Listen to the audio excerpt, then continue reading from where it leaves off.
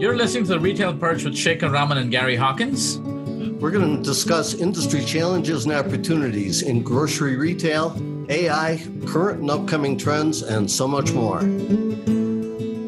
Hey folks, welcome back to another episode of the Retail Perch. We took a little break there and getting ready here for Thanksgiving week coming up. And hopefully by the time you hear this episode, we'd be done with Thanksgiving. Gary, Thanksgiving already, 2021. It's hard to believe, isn't it? Isn't it? Zoomed by this year. It seems like 2021 was a blur and 21 is no different. So, but we've been kind of catching up on lining up the next few episodes, and we have some amazing guests. And as you've known, 21, I think we had some fantastic conversations here, Gary. Yes, we did. Terrific conversations, great people, some really, really interesting themes. Yeah. So if you guys have any requests, keep them coming. I think we're going to have some smaller retailers lined up here, 21 to early 22, get some interesting perspectives across different aspects of retail. But today, let's focus on what we have today. We have somebody from across the pond coming to join us. And John Readman here is all the way from the UK and talking about a topic that we haven't really touched upon in Retail Perch. But I think it's a huge topic in the industry as a whole, Gary, right? Retail marketing, advertising is massive. Absolutely. Yeah, we've sort of danced around it in different conversations, but it'll be, I think, good to really dig into this. Yes. So having said that, I want to welcome John Readman to the Retail Perch. John, how are you? I'm very good. Thank you. Terrific. Well, John, you're going to take a few minutes and bump your chest, do what you have to do. Tell us where you come from. And, I read your bio and your background, but I think you'll do a much better job of telling us your background. So here you are, John. So my name is John Readman. We're from a company called Modo25.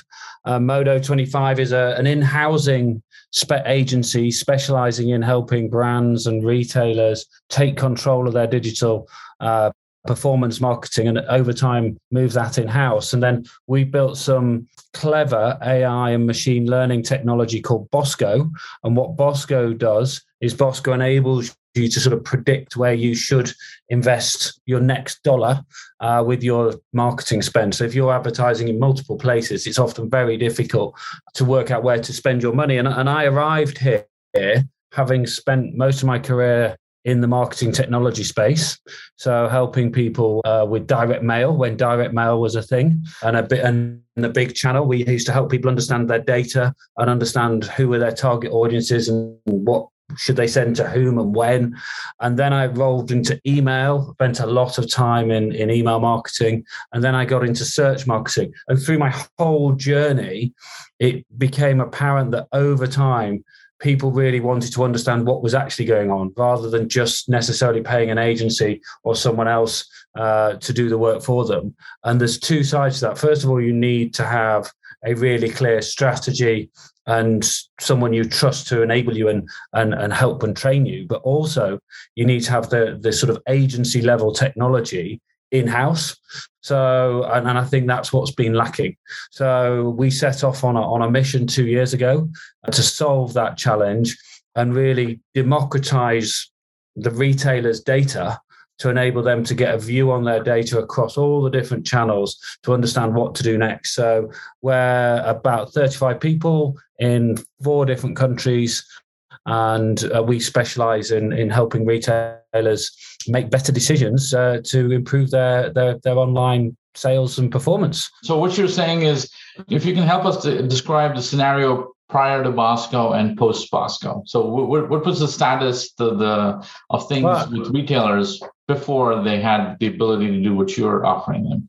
So if you imagine the scenario, you've got a retailer who's, spending $20,000 or $50,000 a month on marketing, for instance, or something, maybe on Google and Facebook. Currently, they may use an agency or they may have a digital marketing exec or someone in their team, and they've got to sort of trust that everybody is and they're probably making the best decisions to the best of their knowledge. I think the challenge often is you don't know what you don't know. And if you were to go to Google, Shekar, it would be and ask, where should I spend more money? What Google will go, well, spend more money with Google. If you would go to Facebook, they will probably say, spend more money with Facebook. And I think we have this sort of bias around platforms and nobody gets fired for buying Google clicks. But actually, is there potentially a better source of traffic or a better opportunity for some retailers for their target market or their certain vertical? I also think there's a challenge with some agencies as well that have got bias in the knowledge bias. So if you were to go to a certain agency and say, where's best to spend my money, they're probably only going to tell you channels in which they deliver a service. So they may not recommend other channels in which they don't deliver a service, which is just natural. However, what we wanted to do was give a completely agnostic, independent view so that retailers can log onto the platform, check where the opportunities lie for their brand, and if they want to connect all their data together to then run the algorithm to predict, well, actually, the opportunity for me is in this area or this area. So I suppose to answer the question before and after, before is you were trusting other people to make the decisions on your behalf. And you may still do that, but now you would be more informed to challenge those decisions and maybe ask smarter questions or have visibility on what is possible within new channels or within other channels. So, and that would be down to sort of a campaign level. And then the other thing pre and post BOSCO is BOSCO has indexed thousands of retailers in the UK and the US against each other based on the demand within the category, and then that particular retailer's visibility across paid channels, across marketplaces, and also across SEO. So it gives you a sort of barometer of performance against your peers, and that's freely available for people to go check and see where they stack up against their peers. So it's really about giving better insights for you to help you challenge the people making the decisions to enable you to make better decisions. So we don't do the doing. We give you, I suppose, the best description was we're not building autonomous cars. What we're doing is building the sat-nav to help you drive your car quicker and faster to the right destination. I don't know if you're the GPS. Yeah, we're the GPS, the car. Yeah, that's a good example. That's terrific. Okay. So what you're saying is you're giving retailers a better way to understand not just the efficacy of where they're spending the money, but also telling them exactly where to focus it on. Yeah, and I think there's one thing, and I think there's a lot of different tools and agencies out there that will tell you what happened. Okay, and if they're reasonably good, they might tell you why that happened. What we're trying to do is say, well, what do we think is going to happen next? And where should you place your money? Where should you invest? And again, some of this is, and it sounds very simple when we explain it like this, but we're talking about cross-channel. So we've got to get all the data into one place, and then we've got to organize that, dedupe it.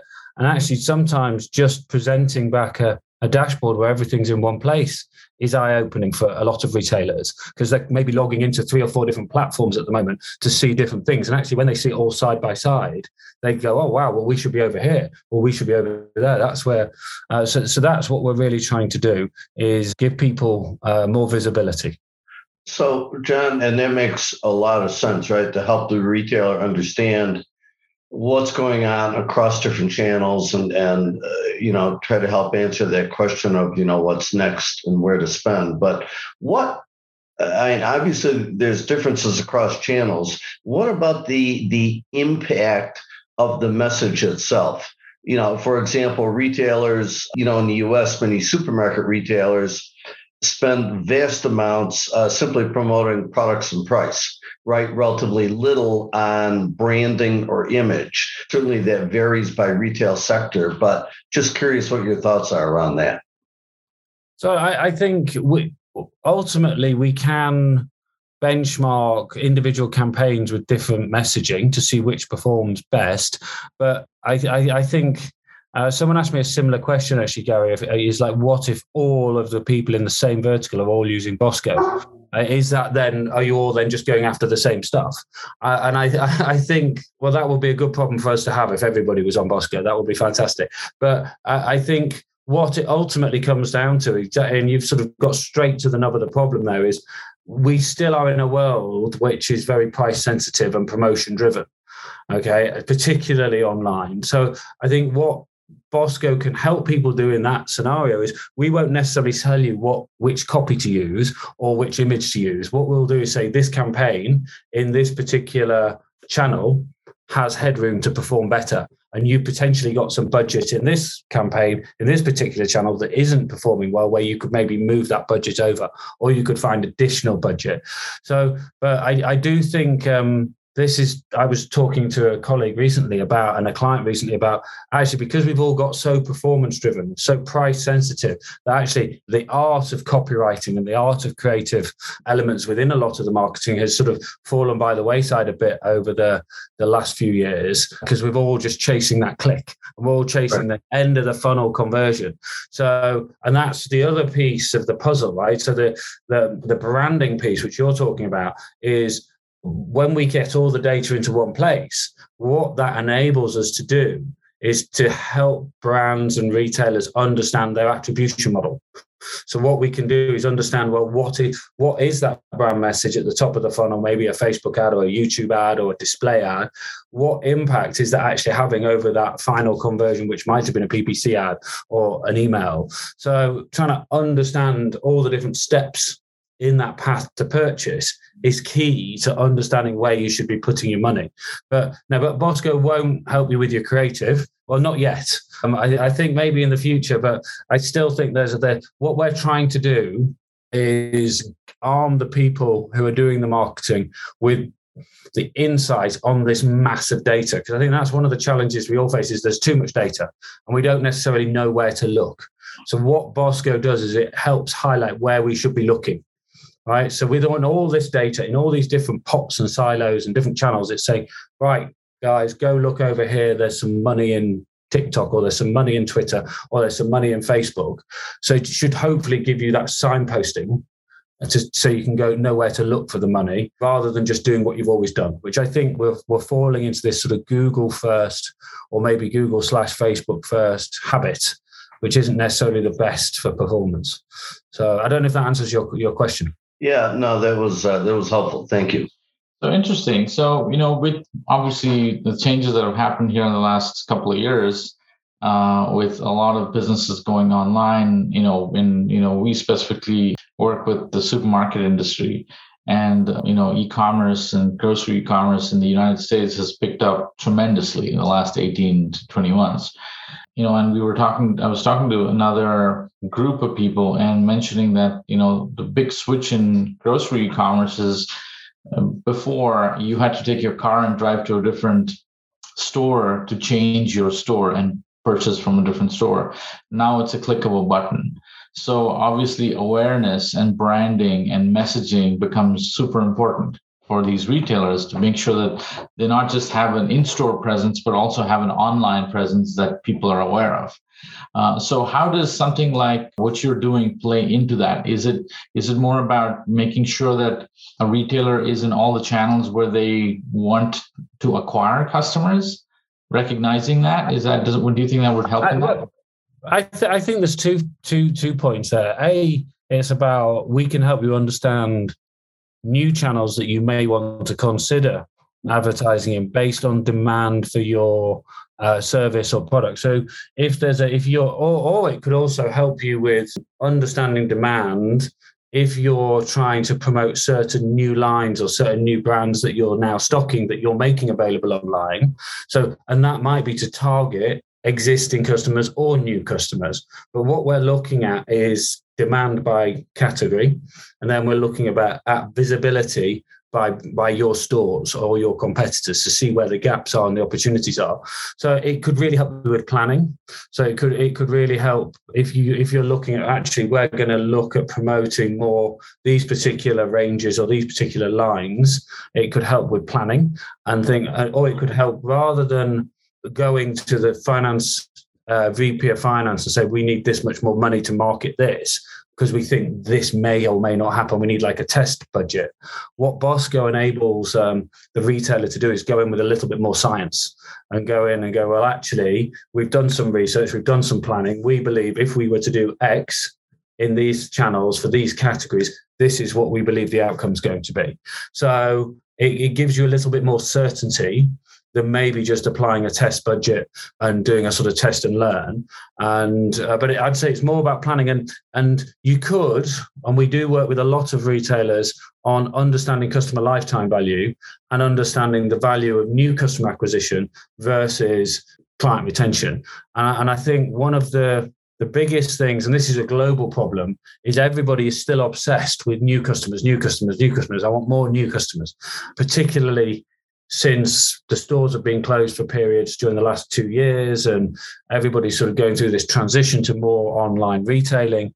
But I actually think the big opportunity for a lot of retail folk out there is actually, and this isn't necessarily linked to BOSCO, this is just a bit of my musings and advice on within the spaces. Actually, aren't we better retaining and working out what's the opportunity to engage and retain the customers we did acquire during the lockdowns and during when the stores were closed, and understanding what are the promotions and the offers that may attract, may engage them more, and then hopefully understand that customer segment more so we can go and attract more customers like that in the future. And again, our tool will read and sit across email or affiliates or any other form of digital acquisition tool. It's not just about the traditional sort of paid ads or SEO. It's all the different channels. But that's a great question, and I think a lot of retailers are missing a trick there. No, completely agree. Yeah, I completely agree. And I know in the US in the last couple of years, there's been a huge focus on retail media networks. And in fact, I think every week I see announcements from some big retailer saying they're launching their own media network, right? Which is obviously they're trying to monetize their digital properties and, make sure that they're showing content that's going to help with conversion, kind of like, I guess, almost the nearest to shelf type advertising, right? And they're all trying to build these media networks. Now, I'm guessing these, and I can see value in it, but do you measure the efficacy of that as well when a retailer is looking at, hey, I want to build my own media network and engage brands to advertise with me through my media network, as opposed to going through an agency?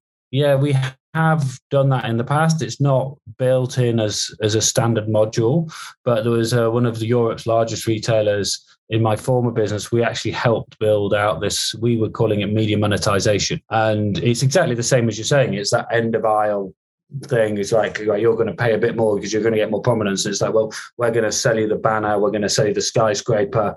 This is what it's going to look like. And then understanding, and I just come from a meeting actually with someone in a completely different industry. And I said, well, have you understood the value of a click? Okay, so when you get traffic to your website, have you understood the value of that click? If everything goes perfectly to plan and you convert the sale, how many clicks do you need to get that sale? So therefore, we can work out the value of that click in terms of margin. And let's say that was $1. But the question I posed, which I think caused a little bit of confusion, was, well, what if we could sell that click to somebody else for $2? Right? Yeah. And everybody's like, well, we won't be doing our service. We won't be doing this. And I goes, no, but you might be making twice as much money without any effort. And I think people are now starting to understand. And a lot of people, when Amazon started doing banner advertising, potentially promoting things off Amazon, everybody was like, well, why would they do that? Well, because the answer is they'll make more money selling the click than they do selling the book, right? So I think if sites have enough traffic, they've got to start looking at themselves. And it sounds like they already are. And absolutely, we can help analyze that data. So I suppose fundamentally, the core of what we do at Modo25 and BOSCO is understand big retail data and help people make better decisions. We specifically have an automatic product that does that around demand marketing, but we do a lot of discrete special projects. We did one recently with a beauty retailer where they wanted to understand what was the most valuable first basket. So if we looked at all their customers over time, what was the common first basket of the most valuable 2,000 customers? What were the products that were put in that first basket? And actually, so if we could understand that, we could potentially be more aggressive in our marketing on those products that are going in the most valuable customers' first basket. And then we can go after those and understand, well, actually, the customers are probably going to behave the same who buy those products first. So, and I think this is since COVID and the lockdown and all this, a lot of senior VPs and executives have sort of become bedroom e-commerce experts. But actually, that's both exciting, but also very, very, very scary, because a little bit of knowledge is very dangerous. But what it has done is highlighted the opportunity. And I think what we're trying to do is give people read-only access and insights to help them make decisions, rather than giving them the full access to the platforms where they could potentially break things. Because we have seen that before, where suddenly the VP of marketing or the president of the company says, I want to see Google Analytics, please. And they go in and press all the wrong buttons and things get blown up. And we've seen that many times. So that's really what the space we sit in. But no, we could help with problems around media monetization, but that's really a sort of discrete data project. Yeah. So, John, what role do you see personalization and relevancy playing in digital in your work? So personalization and relevancy is huge. And I think there's two schools of thought here. And this then goes back to that sort of media monetization is, if people just keep showing me what they think I want all the time, how will I find anything new? Right. So there is a bit of that sort of like, if you only keep showing me all the things I've ever clicked on, I'm never going to find anything new. And I often sort of think about that. And then it's understanding bundling, and it's understanding, well, people who bought that also bought this. And Amazon famously have been excellent at that, but not necessarily if you have a husband and wife sharing the same Amazon account like I do. It says people like you bought this fitness workout DVD, and they didn't, because it's me, but then my wife might choose to buy that. But personalization is key. And if you go back 20 years, the direct mail that worked and the other retail marketing that always works was the more personalized and the more relevant you can be to your consumers or your customers, the more effective it's going to be.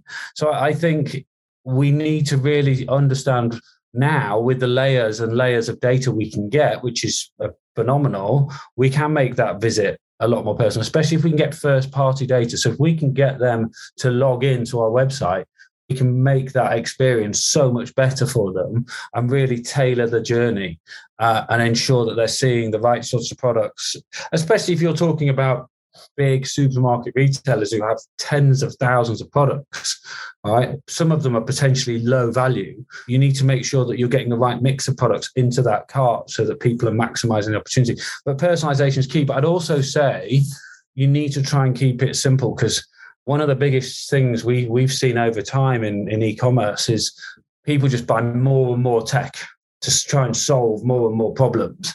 And actually, I think it's almost getting back to the basics of getting on the whiteboard and understanding the flow of the data and understanding what are the different personas of our different customers, what are those common products.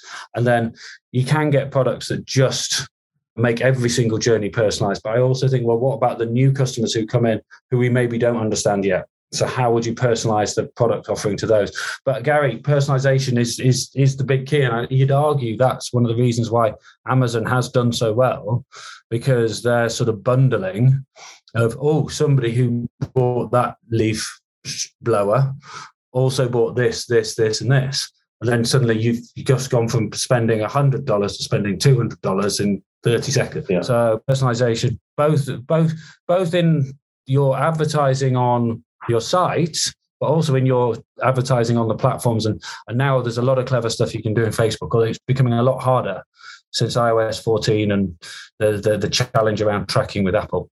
Question back to your core platform. You're helping retailers understand their spend and the effectiveness of that spend across channels and helping them guide where the better return is. Are you actually closing the loop by looking at the retailer's transaction data? So you're understanding, this campaign or these promotions actually drove, footfall traffic in the store or converted to purchase? Yes. So depending on what joined up data we can get from the retailer. So we do that with some retailers in the UK at the moment, where they provide us with both their online sales and their offline store data. And as long as we've got some unique identifiers within those transactions, we can then stitch all of that together to sort of hopefully demonstrate this online display advertising drove this level of footfall. And also with the sort of, there's a lot now. It used to all be about beacons and it used to all be about this, that, and the other. Whereas now with your phone, you're walking around with a beacon in your pocket. So you can very much if you looked at an ad on your phone and then you walk into that particular store, a lot of this stuff is measurable. And then another clever tactic a lot of the big stores are doing is enabling free Wi-Fi. But you have to log in to get the free Wi-Fi, and then they know your phone, they know your IMEI address of your phone, and there's a lot of match back and data track there. So, but absolutely, and again, we could link into that direct mail, maybe digital TV. So now it's all becoming even more complicated, but at the same time, more joined up. So as long as we can link all the different data points together, you can then start looking at that attribution and start saying, well, that piece of media impacted that journey, and then they walked into store and they did this. So yeah, that's what we're hoping to get to. So I'm going to change the topic slightly and talk about something that's been in the news currently. Of course, this whole new announcement by Facebook of changing its name to Meta. And then there's a lot of people who are jumping on the metaverse bandwagon, so to say. And it seems to me that maybe in the next 5 years, this is going to be a whole new version of the internet, like a virtual reality where you can actually experience different worlds. And I would think that at some point, retailers are going to want to have some presence there. If that's where most people are spending time. Do you see that as just as a futuristic thing? Do you see that as? No, I see that now. So we're working with some brands. I don't know if you cycle or if you've ever had a go on. There's a program called Zwift. Zwift is like a virtual world where you can jump on a static bike and then connect it to your computer, and you can cycle with friends and around New York or around Yorkshire or around France or wherever it is you want to go cycling. And in there is a lot of potential real estate where you could advertise. So, and also if you think about what everybody's logged in, so it's first party data, you've got all the demographic profiling. So I know firsthand that companies like Zwift are actually working out how they monetize the opportunity, the display marketing opportunity based on that. But what we've got to do, if you're one of those platforms, and it could be a soccer platform, or it could be a football game or a baseball game or whatever that people are all interacting in, is what you've got to understand is how do you make that easily accessible for the retailers and the brands to actually access that media? And I think that's the bit that they've got to work out. Because at the moment, you've normally got two ways where you can buy media. You can either go direct to the media owner, and you can say, right, I want to target men of this age, this demographic who earn this much money, or I want to target women who do this, or people of this age. Or you can go into some sort of exchange or platform and say, right, put in your profile. It says, right, here's all the opportunities. And I think once these metaverse opportunities start appearing, which they will very soon, I'm thinking it's months and years. It's not years and years within the demand side platforms. It'll then be interesting to see how you can stitch it all up, and can you prove that I was cycling along in Zwift, I saw an advert for Oakley sunglasses, and then I went and bought some Oakley sunglasses. I think it will come back to that classic marketing challenge of proving the ROI. But I think in terms of can we do it? Yes, we definitely can. Can we enable the brands and retailers to advertise in those platforms? Absolutely. Whether or not I'm going to have a hologram, whether or not we're going to be doing these meetings via holograms in our offices very soon, I'm not sure. I think that's more a hardware problem than it is a software problem. But if you think about it already, people have got the VR headsets. I know people have VR meetings, but it's whether we're going to get to the augmented reality thing. But I think it's already happening. And if you wind back, so 15 years ago, everybody thought that e-commerce was actually going to be people walking around a virtual store picking things off shelves, right? So actually, is that what it's going to be? Right, and the reason it wasn't and isn't like that is because everybody just took the mail order catalog and put it online because they didn't have the processing capability or that sort of creative capability. But actually, would it be a better experience for me to walk around Target with a virtual headset on and pick things off shelves? I don't know. Or have we been conditioned into scrolling and searching in the way that we're conditioned? Because the reason we shop online and the way we shop online is that's just the way it's always been done.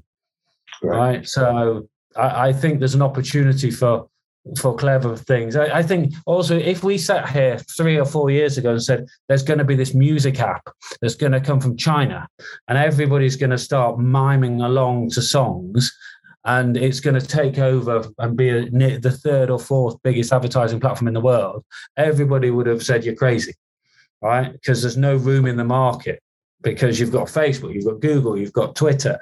And now suddenly in that same sentence, you would say TikTok. Whereas, so I suppose the next question I would pose is, well, what's the next TikTok and how, and I think sensible online marketers and online retailers now need to have one eye on what is the next thing coming and how would we understand if that's relevant for our brand.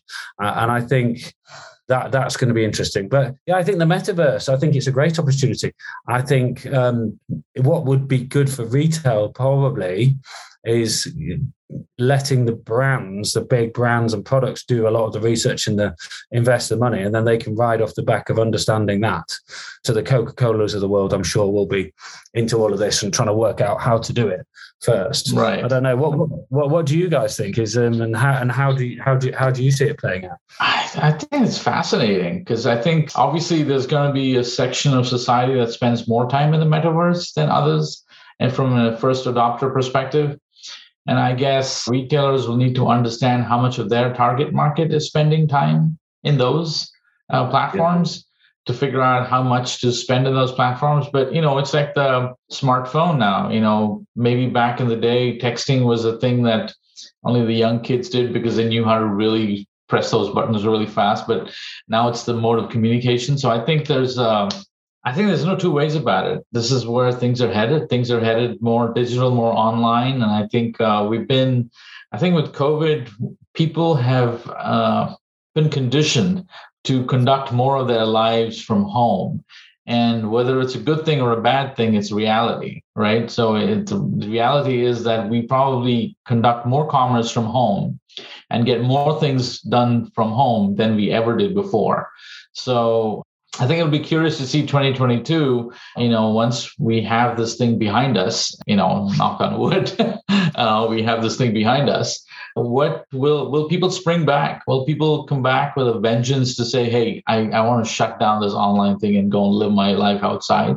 I doubt it, because I think the human mind and our habits are more prone to convenience than to action. Mm-hmm. So I think we will start resorting to more online living, if you will. I mean, this is going to be huge. I have no doubt.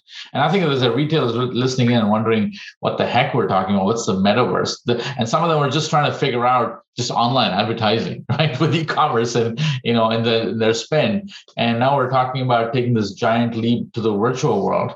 But hey, listen, if anything, you heard it first on the Retail Perch. And I think it's going to be, there's no question it's going to be big, John, and I think it's an opportunity for a lot of economies that kind of fell behind in the brick and mortar and the online space to kind of leapfrog and catch up with retail done in the new metaverse, honestly, because that's really what cell phones did, right?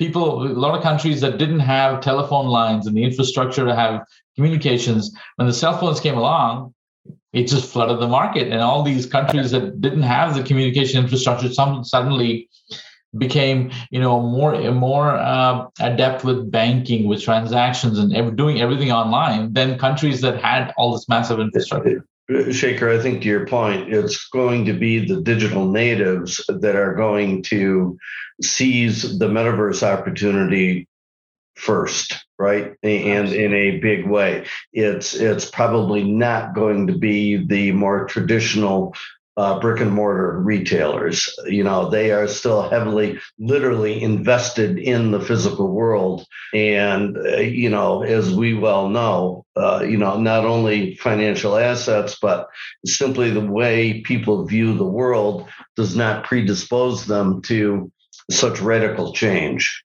And I think the other thing I think fascinating, Gary, is I think that we're going to see a whole new world of virtual products, right, that are being created and sold, which provide, you could think of them as apps, what we know them as apps, but imagine going into a virtual world and getting a virtual dietitian for help from your supermarket retailer that you can go meet and converse with. And I think there's going to be a lot of virtual products that are going to come about that you're actually going to spend money on, that they're not physical. No, I think that's going to happen. There's no question. So, well, it's already happening in certain. I remember a conference probably 10 or 12 years ago, and everybody was talking about these virtual people buying virtual things in games, right? And I was like, that's never going to happen, right? People aren't going to give away hard-earned cash for a different outfit for a game person. I've got children. I can guarantee you I've given them money to buy different outfits for different characters in the games they're playing, right? Yeah.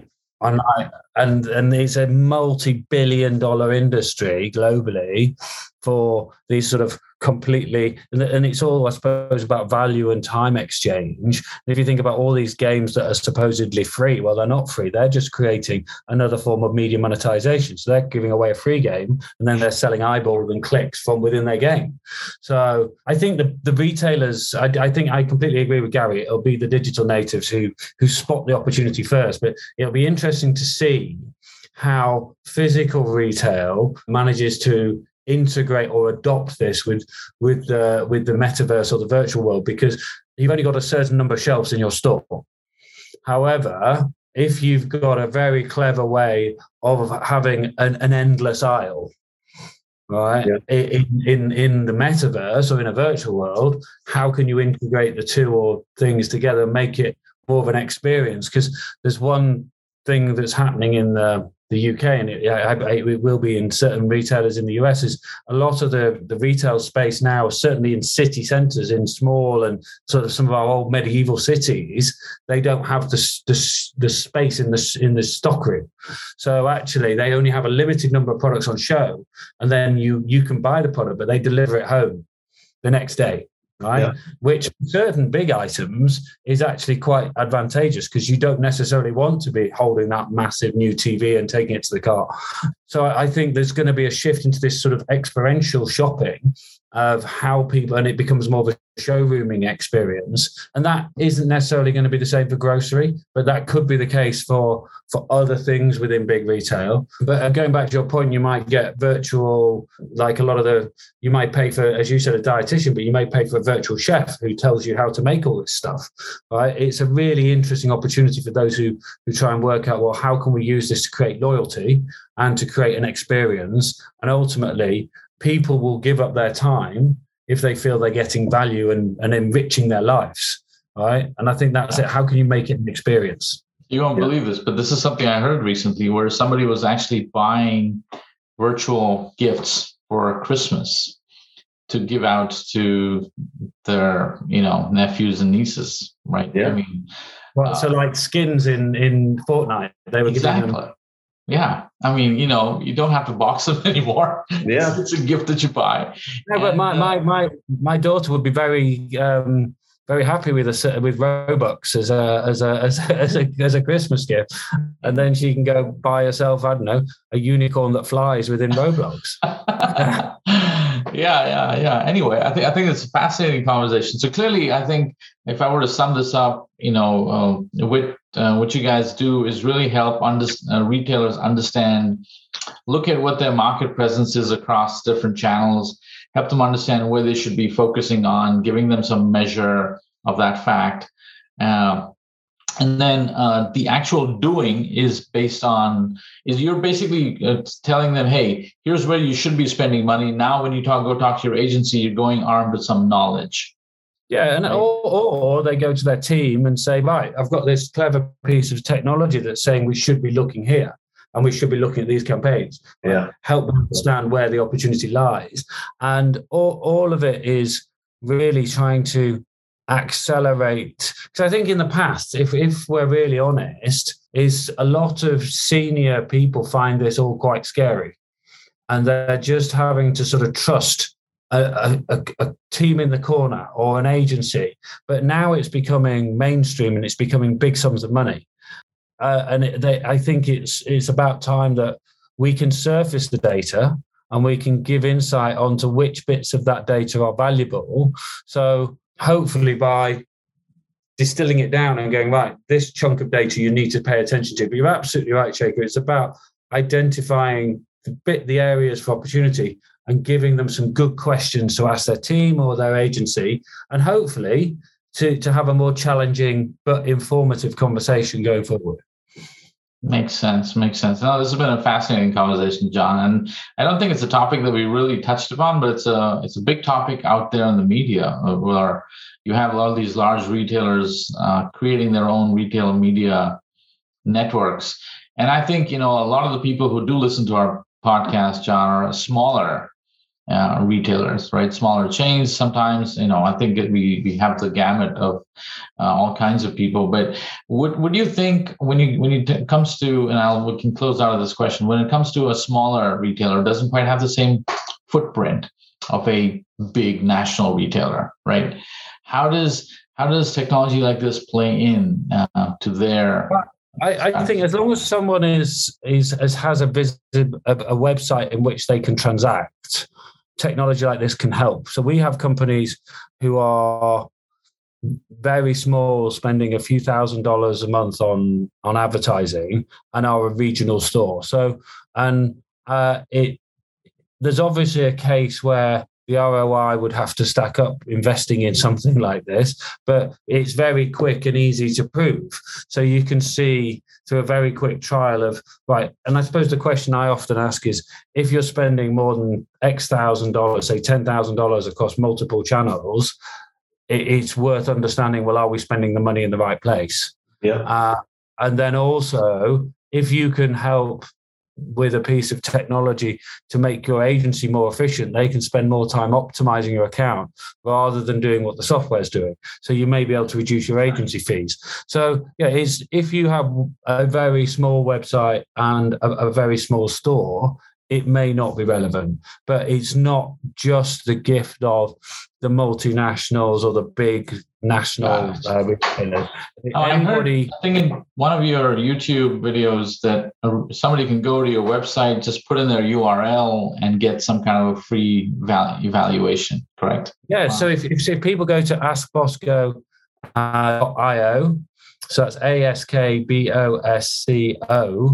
You can type in your URL, you can select your country, so the United States, you can then type in roughly how much you spend online, what your average order value is, and which category you're in, and what your target is, and then Bosco will go away. First of all, tell you if we've got enough data around so that would be the first thing, I suppose. It will give you a score against your competitors free of charge. And then it will give you a sort of breakdown of where we think the opportunities could lie. And that's publicly available, free to use. I think you can use it 2 or 3 times completely for free without even registering. If you then register, you can keep using it for free. And then the clever bit is then, and I think as Gary said, is once we connect your actual transaction data, we can then start giving a lot better predictions. So, and that then is a paid for service, which is only a few $100s a month. Got it. No, this has been fascinating, John. I mean, we're learning new things, and hopefully our audience has picked up a lot of stuff. I mean, hopefully they enjoyed that little diversion into the metaverse. But I do want to thank you so much for your time. Gary, anything before we kind of wrap up here?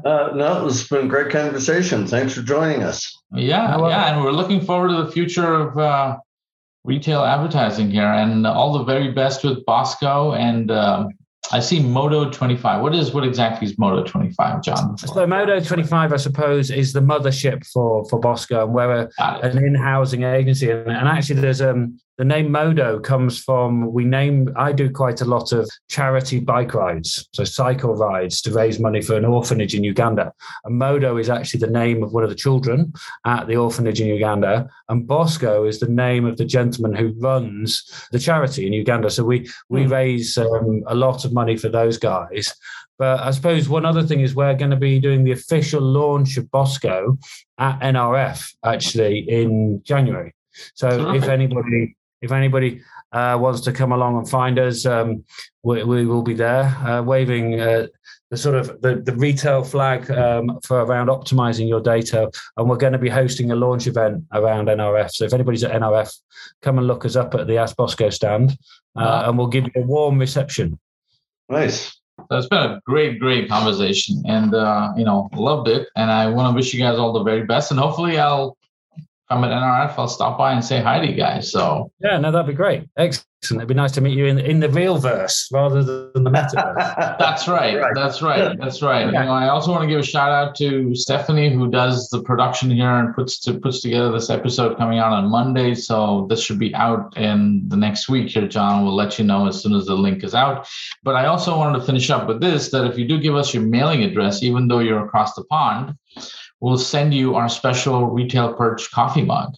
So you can send us a little shout out on LinkedIn or something once you receive the mug. No, when the mug arrives, it will go viral, and I will take it everywhere and drink coffee. Fantastic. I will send you a virtual one once the metaverse is around, so you can drink coffee. That's right. But in the meantime, you can have a real one. That's right. Yeah. Fantastic.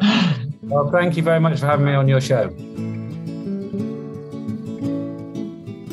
Make sure to join us every Monday and connect with us at The Retail Perch on Instagram and Facebook. And if you have any questions, feel free to email us at theretailperch@birdseye.com. Until next time, this is Shekar. And this is Gary, signing off.